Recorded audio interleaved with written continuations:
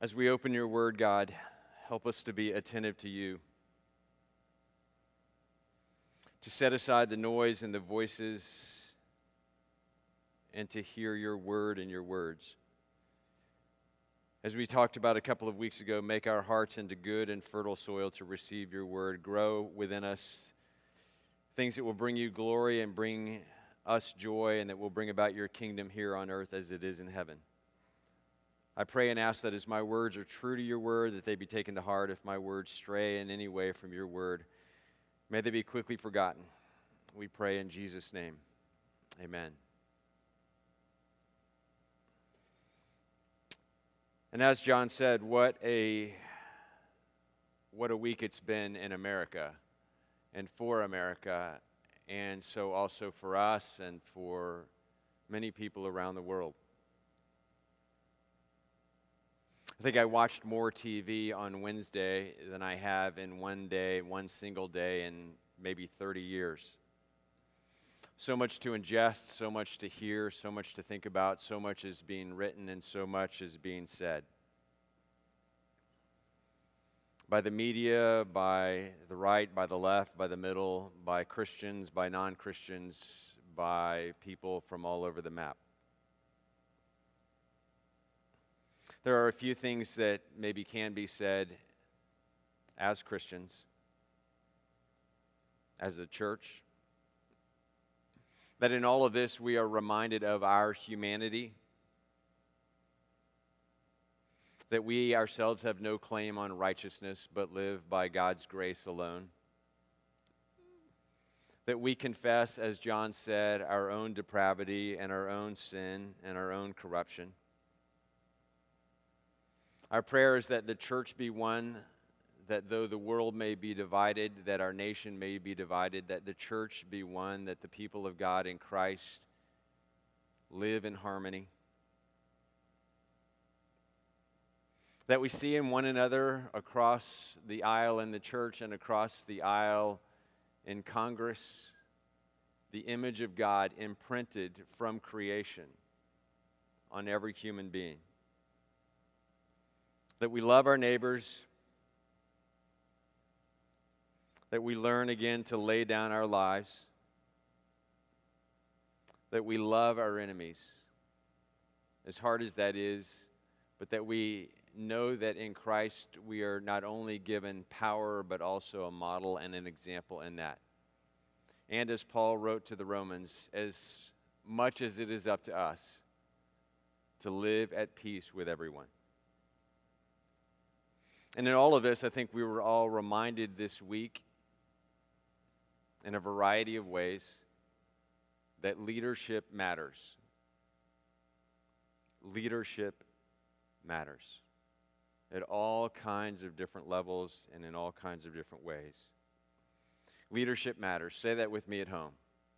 Leadership matters. And coincidentally, or maybe providentially, today we ordain and install leaders in our local congregation, recently elected elders and deacons.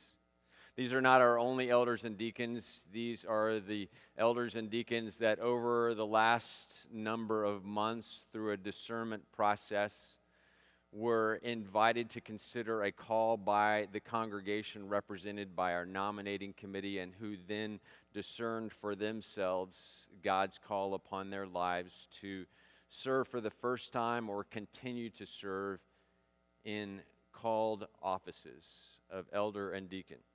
We as a congregation, as a body, agreed with our nominating committee back on December 6th and elected them, all of them, to these offices of deacon and elder. Every legal vote was counted, and all of their elections were unanimous.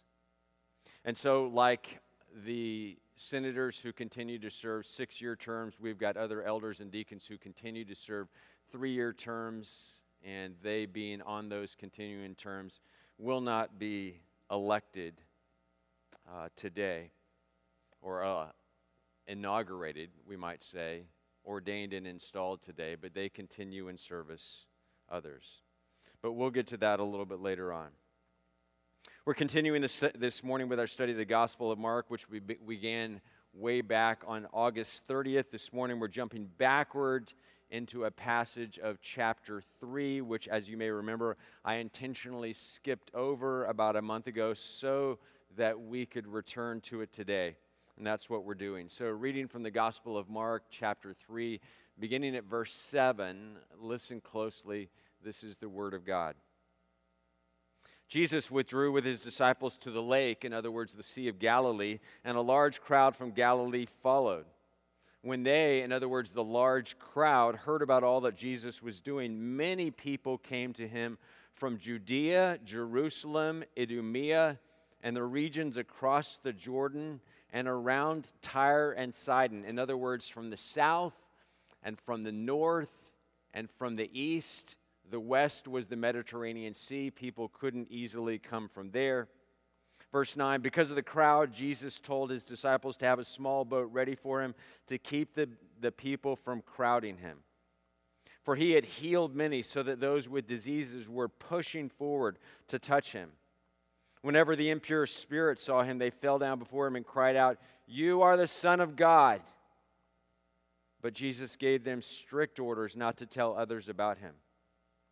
The crowds were massive everywhere Jesus went. It was still early in his just now becoming public ministry. Jesus wasn't yet ready for all of the attention that would eventually come his way. That's our best guess at why he told the impure spirits to be silent. That and the fact that he didn't need or want their endorsement. And then verse 13. Jesus went up on a mountainside and called to him those he wanted. Not everyone, not the whole crowd, not massive numbers, just those he wanted. And they came to him. He appointed 12 that they might be with him and that he might send them out to preach and to have authority to drive out demons. These are the 12 he appointed: Simon, to whom he gave the name Peter, Petros; James, son of Zebedee, and his brother John. To them Jesus gave the name Boanerges, which means sons of thunder. Andrew, Philip, Bartholomew, Matthew, also known as Levi. Thomas, James, son of Alphaeus, Thaddeus, Simon the Zealot, indicating his political persuasion, and Judas Iscariot, the one who may have been from the south or from Judah, who betrayed him. Jesus could have lived among the masses. He could have spent all of his time preaching to big crowds, but Jesus knew that true discipleship, learning, growth, maturation, spiritual formation, devotion is shaped in and through smaller groups. Such qualities and development come about in smaller groups, in one-to-one conversations, in mentoring relationships. And so I'll say now, as sort of a sidebar here, that if you do not meet regularly in some way, shape, or form, in person, via Zoom, on the phone, with a small group of some sort, you are missing out on the way of Jesus' discipleship. The way of Jesus in building depth into a person, in building faith, in building obedience, and nurturing understanding. Jesus' way was preaching to large crowds, but not also when he really wanted to pour into people. And for that to stick, he did that in small groups, in groups of 12, sometimes in groups of just 3. And so if you're not in a small group, a little advertisement, I encourage you, find a way to find a mentor, to get into a discipling triad, to be in a group that's intentional about learning to follow Jesus. If you need help with that, email me, email one of your elders, reach out to someone in your life, connect with your deacon. Jesus went up on a mountainside, and in the scriptures, including Mark's gospel, significant things happen on mountaintops. And Jesus there called to himself those he wanted. Jesus is always directing the action. Jesus is always directing the action in the scriptures. He is never surprised. Things are never beyond his control. He was never a victim. Jesus was always directing the action and intentional about all he did. And they came to him. Then Jesus appointed 12 that they might be with him and that he might send them out to preach and to have authority to drive out demons. And we would also add from our study of Mark's gospel to heal, which was a part of always connected to the exorcising of demons. And the operative verb in the sentence is most often here translated into English as appointed, but the Greek word epoiesin, from the root verb poieo, the primary definition of is to make. Its root and core definition is not necessarily to appoint, but to make, to shape, to fashion, to construct, to produce, to form, to make. It's interesting that Mark doesn't say that Jesus counted 12 or that he counted out 12, which is the verb we might expect before the number 12. It's what one does with numbers, but rather Mark tells us that Jesus made 12. He shaped these 12. He fashioned them. Jesus called to himself those he wanted. They came to him, and then Jesus made them. It's an interesting choice of words, of verbs.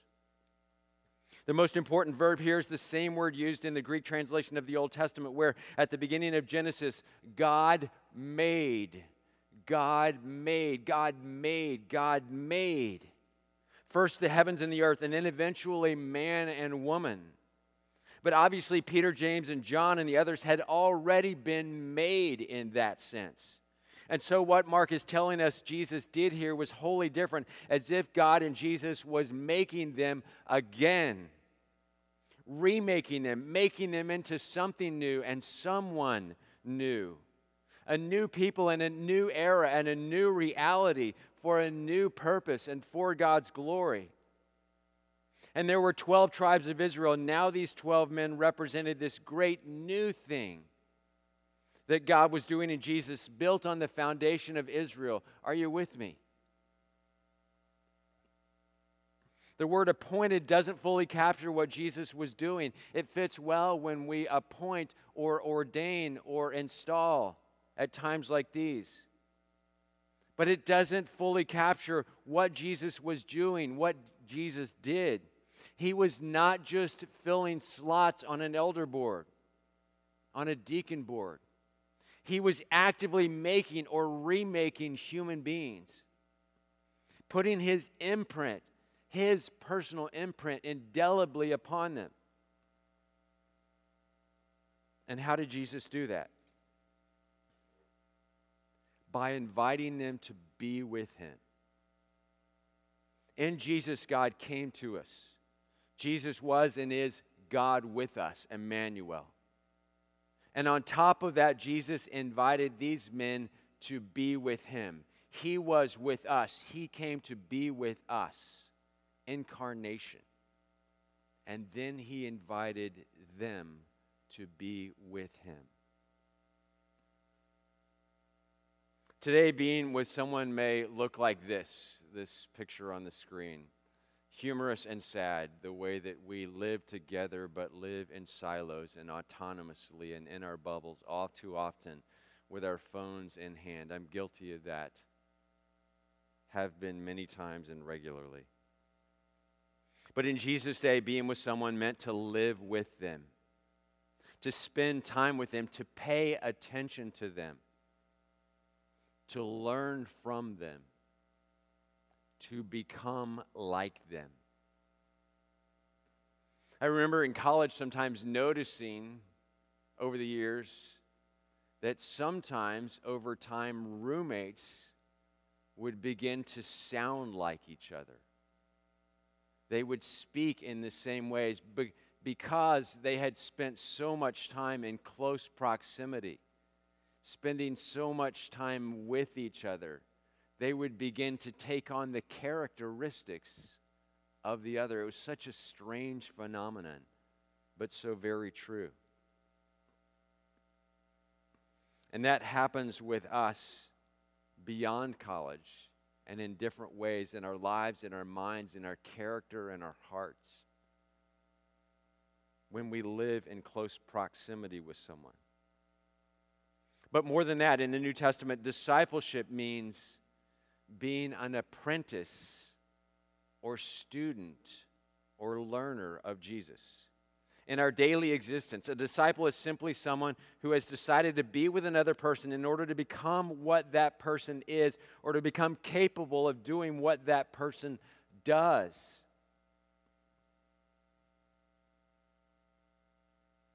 What does Jesus do that I can be discipled to do? And the answer we see in Mark's gospel is that he lives in the kingdom of God, Jesus does, and his disciple then learns to do the same. And he applies the kingdom of God for the good of others, Jesus does, and his disciples learn to do the same. And Jesus makes it possible for his disciples to do that, to live in the kingdom and to invite others to do the same, to enter it. Jesus called those he wanted, and they came, and he made them by having them be with him, learn from him, apprentice with him, become like them, so that they would be able to announce and, in a sense, embody the presence of the kingdom of God. They were to be with him and to share his mission, and being with him always came first. There will be more mission later, but first is to be with him. Being a Christian today has come to be understood as, or embodying, or consisting of going to church on Sundays or periodically on Sundays, and then going to heaven when one dies. Jesus, however, called people to be with him, to become like him, so that eventually he could hand off his ministry to them. But first, they must become more and more like him. And today for us, that certainly means a number of things, which include, I would say, 4 things. First, being immersed in God's Word, knowing Jesus through the Scriptures, knowing Jesus through the Gospels, knowing what Jesus said and did firsthand rather than through hearsay or osmosis. Read the Scriptures, read the Gospels, be immersed in God's Word for yourself, number 1. Second, spending time with God in prayer, and not primarily speaking, not primarily asking, not primarily telling, but instead primarily listening, having asked God to speak to one through God's Spirit and through God's Word. Spending time with God in prayer, listening, number 2. And third would be living in community with people who are also explicitly committed to apprenticing with Jesus, living transparently with others, not for show, but for sharpening. And this could be a small group or a mentoring relationship or some sort of other intentional apprenticing engagement, which many Christians do not have, which many Christians do not seek out, which many Christians have never sought and never known or realized or been told that that was important. Jesus discipled people in small groups where there was accountability and feedback and interaction, where there were parables that applied and came out of and into their very daily lives. And fourth, aligning every aspect of one's life with Jesus and his way so that one is not seeking to be Jesus, but instead to live one's own life as Jesus would if Jesus was in one's shoes. It doesn't matter if one is a plumber or a bus driver or a teacher or a programmer or a scientist or attorney or baker or hairstylist or in sales. It doesn't matter what one does for a living or what place one has in this world.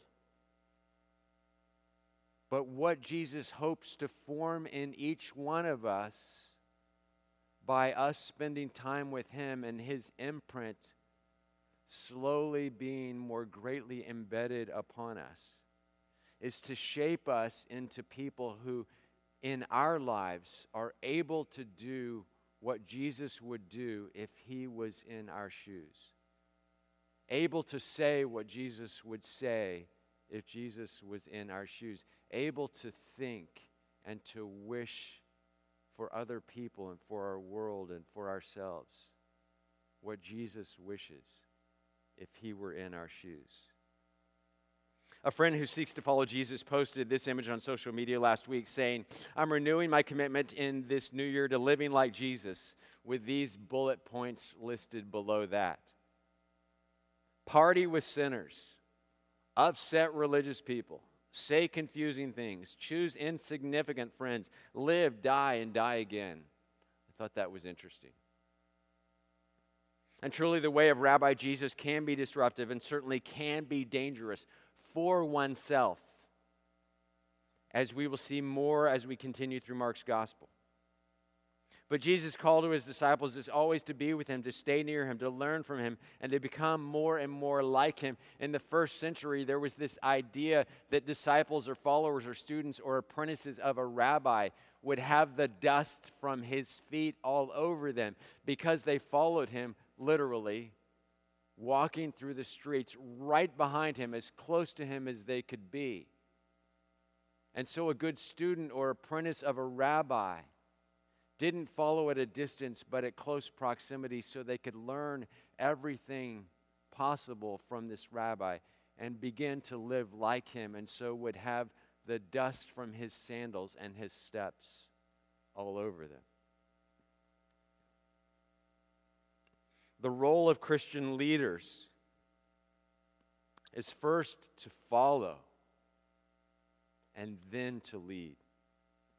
The role of Christian leaders is first to follow and then to lead. And then in that following, or by that following, to lead others. A person cannot lead others where he or she has not himself or herself been. A person cannot lead others to a place where he or she has not first been. A person, a leader, can't take someone where someone doesn't know how to get. You cannot lead others where you have not been. I was saddened to see in the news this past week among the crowds entering the U.S. Capitol on Wednesday, some claiming to be so explicitly as Christians or waving the banners of Christendom. Friends, the world does not need people who merely carry placards, even in Jesus' name.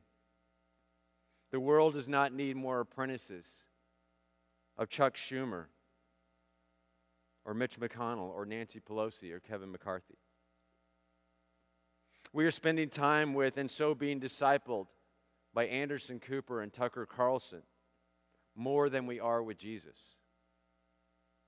The world doesn't need more apprentices of them, but more apprentices of Jesus. The church certainly doesn't need more apprentices, students, followers, adherents of them.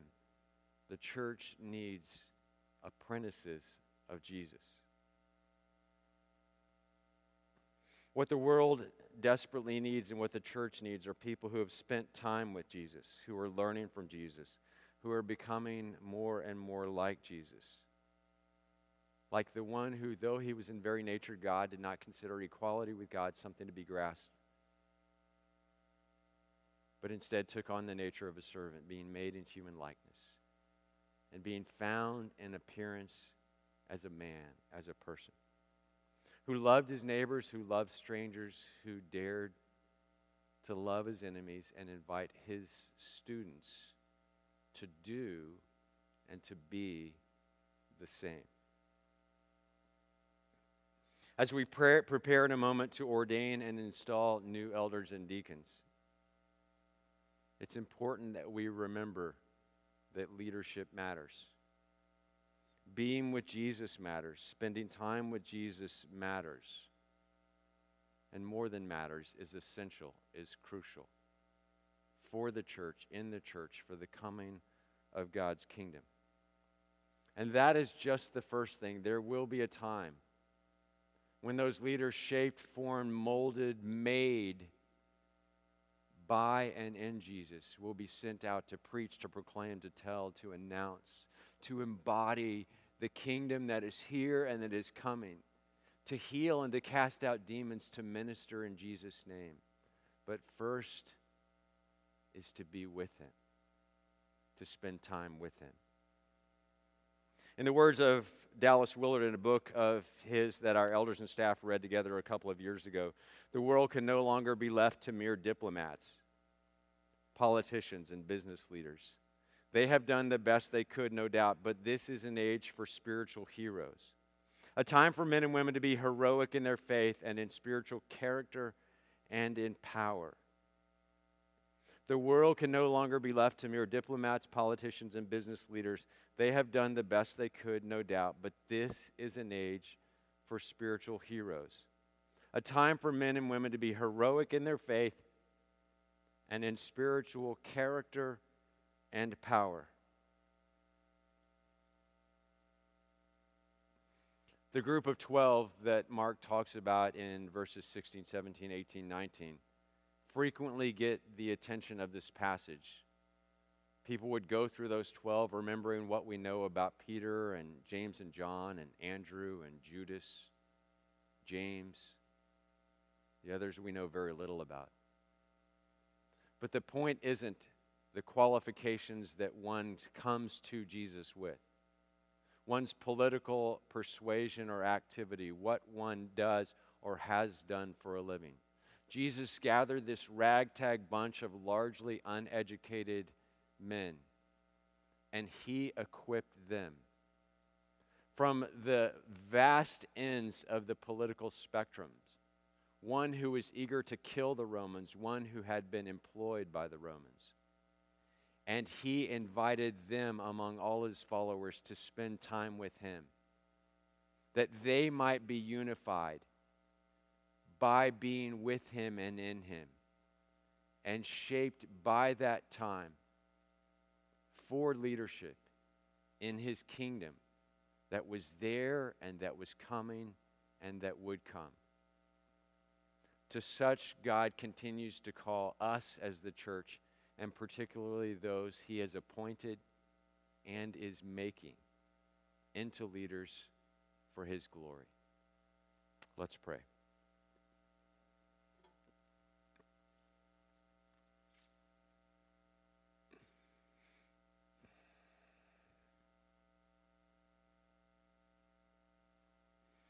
God, we confess that we come from all different places and backgrounds and wants and desires and predilections, in weakness and in pride and in all kinds of ways. Thank you for the invitation to the 12 to go up on a mountain with you, to sit at your feet, to learn, to listen, to be shaped and molded. Grant us that same grace. And we ask and pray that those you have called to you to lead this congregation will also be granted the grace of sitting at your feet, being immersed in your word, of listening in prayer, of being shaped by others who seek you and who follow you. We thank you for them. We praise you for your goodness. We love you in Christ, our Rabbi, Lord, and Master. Amen.